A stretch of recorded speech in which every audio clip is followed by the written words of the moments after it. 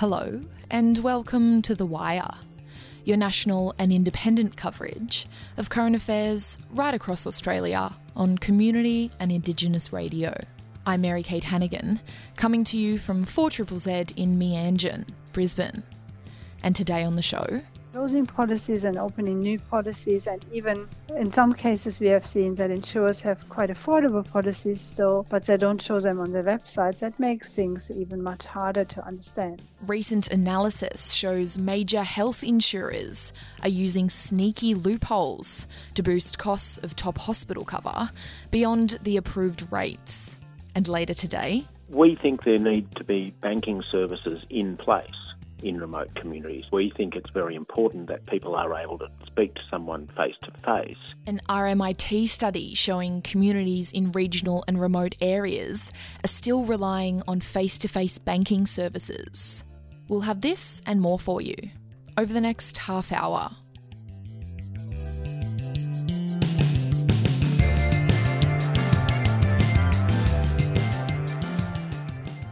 Thanks for being with us today. We're on air across Australia thanks to the Community Radio Network and support from the Community Broadcasting Foundation. First up today, a study has found self-denial remains one of the main barriers for young people struggling with disordered eating.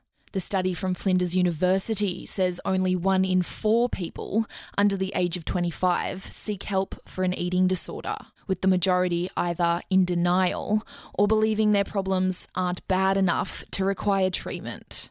The study targeted low socioeconomic areas where barriers to treatment included poor nutrition, food security issues, and a lack of support network. Flinders University professor Tracy Wade has told National Radio News reporter Remy Norton diet fads and other weight loss trends actually triggered the denial of disordered eating habits. But we know that even if people don't meet a diagnosis and have problems with their eating, they have the same level of impairment. So rather than just measuring yes or no, do you have it or don't you, we actually measure the severity of the symptoms, and that ranges across not eating properly, purging, being worried about body image, spending time avoiding social contact because of concerns about eating or appearance. We look at the severity of the disordered eating rather than just the presence or absence of an eating disorder. Then from there, what was the correlation between high eating disorder symptoms and the denial of the illness? The denial of disordered eating is quite common, and it's a little bit different from other mental health problems like depression and anxiety, where people perhaps are more willing to recognise the symptoms. The problem with eating disorders is that, of course, losing weight and being on a diet are usually socially very acceptable. So it is a real challenge to overcome that social acceptability. It is a significant association that, and in fact it's the strongest one out of all the ones that we looked at, including stigma. People talk a lot about the stigma of putting your hand up to say you've got an eating disorder, but in our research it came up with denial being the strongest predictor of people not wanting to get treatment for their eating. And denial is really just about not recognising the seriousness of the problem. Why did your study then target low socioeconomic areas? Well, a lot of studies, a lot of intervention studies are done with university students, done with people from higher socioeconomic status. And so the study was really positive in that regard because we showed that these therapies work just as well with groups that are more financially challenged and more socially challenged. So you need to consider other issues and give other types of support, for example, trying to ensure regular access to food through food banks and things like that.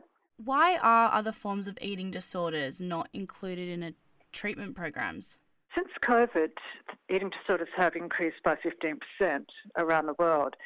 So there's a huge demand on clinics and on wait lists. So wait lists have blown out, and a lot of treatment programs, unfortunately, in order to try to manage the demand, sometimes have to make difficult decisions about who they can help and who they can't. You touched on COVID there. Why did the pandemic exacerbate the prevalence of eating disorders? Yeah, the observation that eating disorders increased over COVID, and it seemed to be particularly an increase in adolescents and particularly with anorexia nervosa. And so we still don't have a definitive answer to that. There are a few ideas about why that happened. I think there was a lot of concern during COVID, even if you weren't in a lot of lockdowns, about having less exercise and about the possibility of putting on weight. So the other issue that seemed to be important was an increased use of social media amongst young people. Again, particularly focused on, not gaining weight during COVID, exercising at home, talking about food. What will placing eating disorders into a primary healthcare category do that current strategies haven't been able to? The primary health tend to require less assessment or less barriers for people. People can often walk off the street and inquire about a service. If you're going to a tertiary healthcare service, you need a GP referral, and you might be quite a wait list, so it can take a time even to be assessed. The idea of primary health is just making it much easier for people to even inquire about help, even to say, look, I don't know if I need help, can I talk to someone? Psychologically, when people are being referred to a specialist service, they think they're not, again, the denial might kick in and they think, well, I'm not that bad, there's other people that need this more than I do. We need both. We're not saying one or the other, but traditionally eating disorders has been treated just out of tertiary healthcare, and we need to make sure that there are good services in the primary healthcare sector as well. That was Professor Tracy Wade from Flinders University there, speaking with National Radio News' Remy Norton.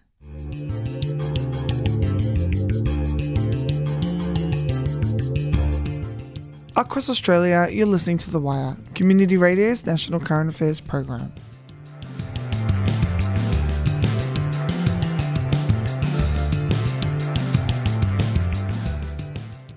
Half of Australians have private health insurance, with many paying steep premiums for top hospital cover. But according to a consumer advocacy group, major health insurers are using sneaky loopholes to boost costs of top hospital cover beyond the approved rates. Choice analysis shows top hospital policies have risen 30% over 3 years, significantly higher than the average 8.6% rise reported by the government. What does the report reveal about these tactics, and how can Australians ensure they don't fall victim to sneaky price increases? The Wire's Emma Watsky spoke with Choice Health Insurance specialist Utah Mim to find out. Health insurance premiums have gone up by 8.6% over the last 3 years. Gold level health insurance policies of top cover has gone up by over 30%. What does your report say is the reason for this? On the one hand, gold hospital policies have gone up more than other levels like bronze or silver, but the main tactic that health insurers have actually used is closing their affordable policies and then opening a new policy at a much higher price. So new customers can only take the new policy, which is costing them a lot more. And this just applies to new customers, not existing customers? Existing customers have also experienced price rises, but not on the same level. So their policies are closed for new members. Although this is sneaky, this is all legal to do within the year? It's perfectly legal. It's sneaky and it's non-transparent, and it doesn't help consumers to make good choices for health cover. Just to reiterate, how much more are some of these people paying for top cover because of these tactics? In 2021, a family in New South Wales paid on average $5,380 for a gold hospital policy. So if that same family wanted to take out gold now, they would pay on average $7,090 per year. But this is just the average amount. That family could actually save more than $1,000, maybe even $2,000 if they shopped around and got the cheapest gold insurance policy. How often have these attacks been identified over previous years? Do you think that it's becoming worse? So we have identified at least one case where insurer for the 5 big ones in the last 3 years. And in this case, the premiums have gone up by 15 to 20%. When it comes to health, the consumer really needs to trust their cover. What impact could these have on consumer trust and public perception, do you think? So gold health insurance is needed by people who want to plan a family, by people who have a mental health condition, which might mean they need psychiatric care in hospital, by people who have knee and hip surgeries or have trouble walking and would stay for more than a year on a public hospital waiting list, cataract operations, and weight loss surgery and fertility. So those groups are quite vulnerable consumer groups who really need their health cover because they have really health conditions or chronic conditions, which means they need to go to hospital. And for them, it might become completely unaffordable to take out that hospital insurance. I'm aware that more than half Australians have private health insurance. Members of the public have said that they find insurance hard to navigate. Could it be even harder to navigate loopholes with this top hospital cover and I guess knowing what you're paying for? Absolutely. Closing policies and opening new policies, and even in some cases we have seen that insurers have quite affordable policies still, but they don't show them on their website. That makes things even much harder to understand. Health insurance isn't an easy field to navigate, and then if they're using sneaky tactics and something that's less transparent than it should be, then that makes it even harder. Are there things that consumers can do to avoid falling victim to these loopholes and maximise what they're paying for in top-level hospital cover? Well, the first thing you need to check is, are you actually on the right cover? So if you are currently on a gold hospital policy, do you actually need all those covers that gold gives you? Or could you downgrade to a silver hospital policy or even a bronze? Would that give you the cover you need? Then you need to check, do you actually have the cheapest policy of that level of cover that you need? So Choice, for example, has a comparison tool which has 40 insurers, which are basically all insurers on there. And we show all the policies, not only the policies that health insurers want to show you, because we don't get commissions, we're completely independent. I'm aware that the Department of Health and Aged Care report shows an average increase of 8.6% across all levels of cover, bronze, silver and gold. But your report identifies an increase of up to 31.5% for top hospital cover over the past 3 years. If you could explain just a little more on why there's such a drastic discrepancy between those two figures. Yeah, both of those are average figures. So the Department of Health and Aging only gives us the average for the whole industry and the average per fund. However, funds have sort of designed the health increases for different policies and different consumer groups differently. Depending on the risk, they increase prices for gold policies more than, for example, prices for bonds policies if they identify that people on bonds policies don't actually use their health cover. So the average is a bad indication of what you're actually going to pay. To find out what you're actually going to pay more, you have to wait for the letter of your health insurer. Health insurance specialist Utah Mim there, speaking with The Wire's Emma Watsky.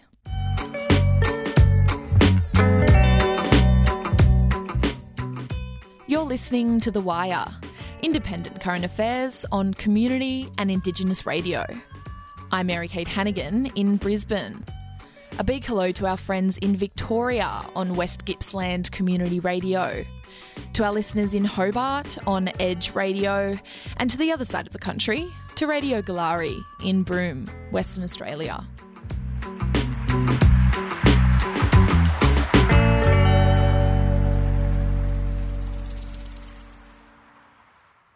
New data from the National Action Plan for Paediatric Palliative Care has highlighted many areas where current approaches are falling short. The findings of the report will inform future decisions and changes to the delivery of paediatric palliative care in Australia. To learn more, The Wire's Joelle Jesser-Darson spoke with Dr. Anthony Herbert, Director of Paediatric Palliative Care at Queensland Children's Hospital and advisor to the National Action Plan project. In the project, for example, there's been resources developed for families, tools that can sort of assist families in accessing information or planning the care for their child. And that includes patients who are Aboriginal and Torres Strait Islander as well. There's been resources developed for health professionals. And also we've been able to look at the data side of things and look at what data we're collecting and how can we do that nationally, how can we work out the quality of the care that we're providing and what sort of outcomes can we sort of deliver with the care. What are some of the ways paediatric palliative care differs from general or older palliative care? But I guess key differences would include it's a reversal of the natural order for children to die for their parents. And so there's immense, profound suffering in that. And we want to sort of acknowledge that, but also try and respond to that and provide care and compassion to that difficult situation. The developmental aspect of what we do is really important, and how we communicate with patients. What do they understand? And then letting them ask questions and doing that in a way that's appropriate for their age. So that's really important. And working with the parents, who are often the decision makers for their children. So not only are the parents caring for their children and providing 24-hour care, but they're also the ones that are working with us to make decisions about what treatments we may or may not provide in the best interest of the child. What were the main findings from the data study? This is the first time we were able to pull together all of our data, and we looked at the children who died in 2021 who were linked to the paediatric palliative care services around Australia. There was around 654 children. Only 46% of all children who died in 2021 with a life-limiting condition received specialist paediatric palliative care. On a positive note, 7 in 8 children died in the family's end-of-life goal. So, for example, parents would like their child to die at home, and so many children were able to receive care at home with the support of their parents and a network of health professionals. Interestingly, children from regional and remote areas tended not to live as long and died at a younger age than children from the major cities. Children, on average, lived 150 kilometres away from the tertiary children's hospital. So it's really important that we are able to provide care to families living in regional, rural, remote locations.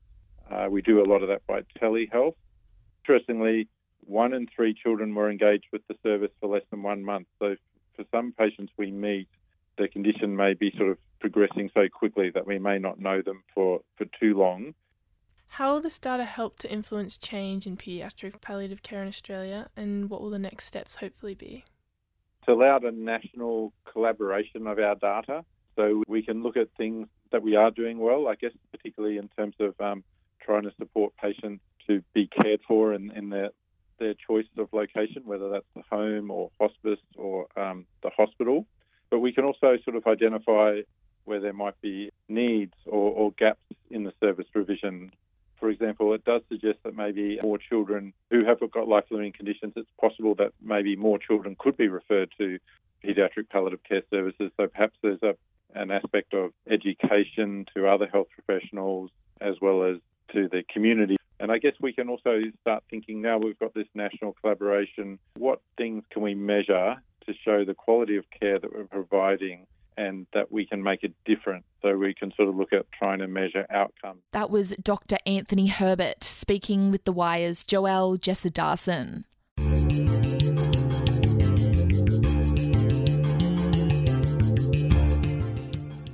A different take on Australian current affairs. This is The Wire on your community radio.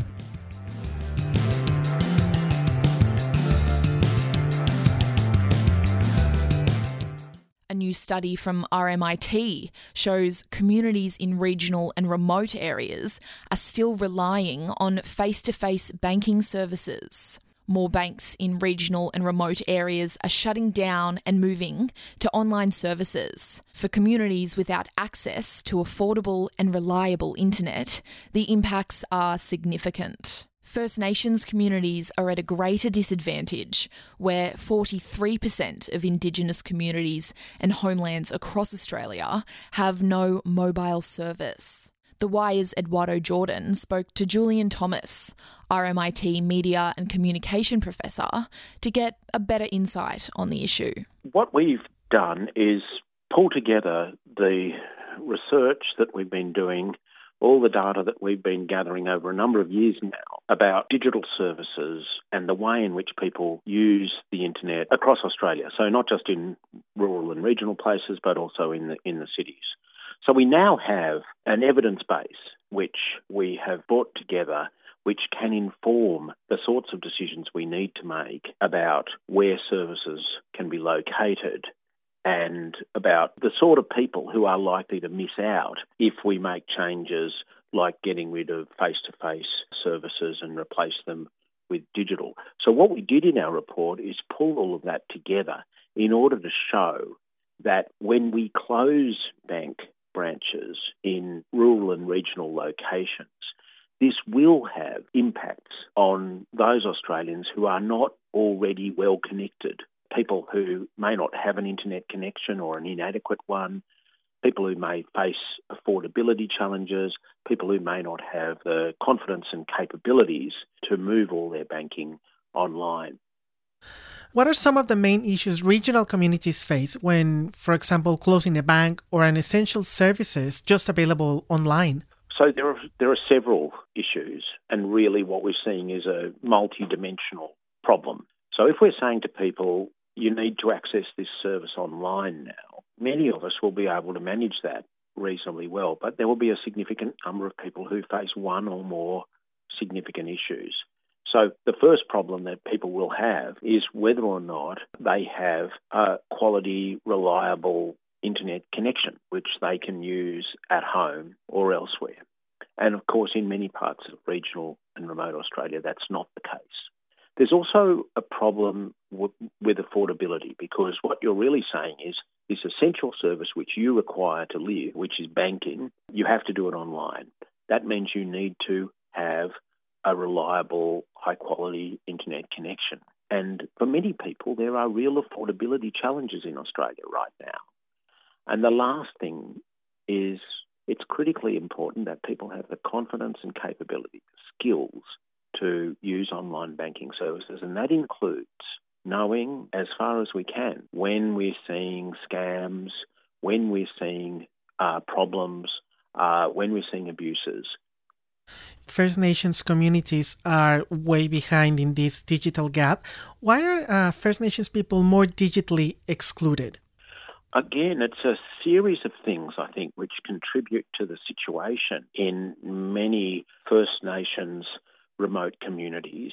I've already talked about some of them, but they play out in a particular way. So many First Nations remote communities are in that category of being very remote. And it's often the case that the communications infrastructure there is not up to the job, that people have patchy or non-existent broadband. The other thing is that affordability issue, which I mentioned, that really hits hard when you have a lot of people in the community who are on low incomes. And of course, we know that's the case with a lot of First Nations communities. And thirdly, the skills questions.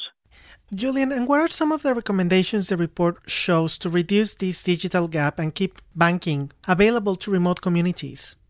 Well, we think there need to be banking services in place in remote communities. We think it's very important that people are able to speak to someone face-to-face. But in the meantime, we also think that there's far more that needs to be done in those communities and elsewhere for that matter, in regional and remote Australia, to improve digital inclusion and to make sure that people can take advantage of these new digital services. Again, there's a mix of things that need to be done there, but there really does need to be attention paid to the affordability question. So we need to bring the price of internet access down within easier reach of people who are on low incomes. That we think is very important and something which is missing at the moment. The other thing is tailored skills and training programs for particular groups of people. For example, in First Nations communities, clearly you need skills and training packages which are tailored to those communities. And we've also got to do something about making sure that there's better access to the internet so that if people have all the rest of it, they can still get a reliable connection wherever they are. That was RMIT Professor Julian Thomas speaking with The Wire's Eduardo Jordan. And unfortunately, that's the end of the show today. Thanks so much for listening, wherever you are in Australia. The Wire has been produced today with the great support of the Community Broadcasting Foundation and the Community Radio Network. You can check out all of our stories on our website at thewire.org.au and be sure to follow us on Facebook and Twitter. The Wire acknowledges the traditional custodians of the Turrbal and Yuggera countries on which this program has been produced, and we pay our respects to Aboriginal elders, past, present and emerging. Today, The Wire came to you from 4ZZZ in Meanjin, Brisbane. I'm Mary-Kate Hannigan. As always, thank you so much for your company, and we'll see you next time on The Wire.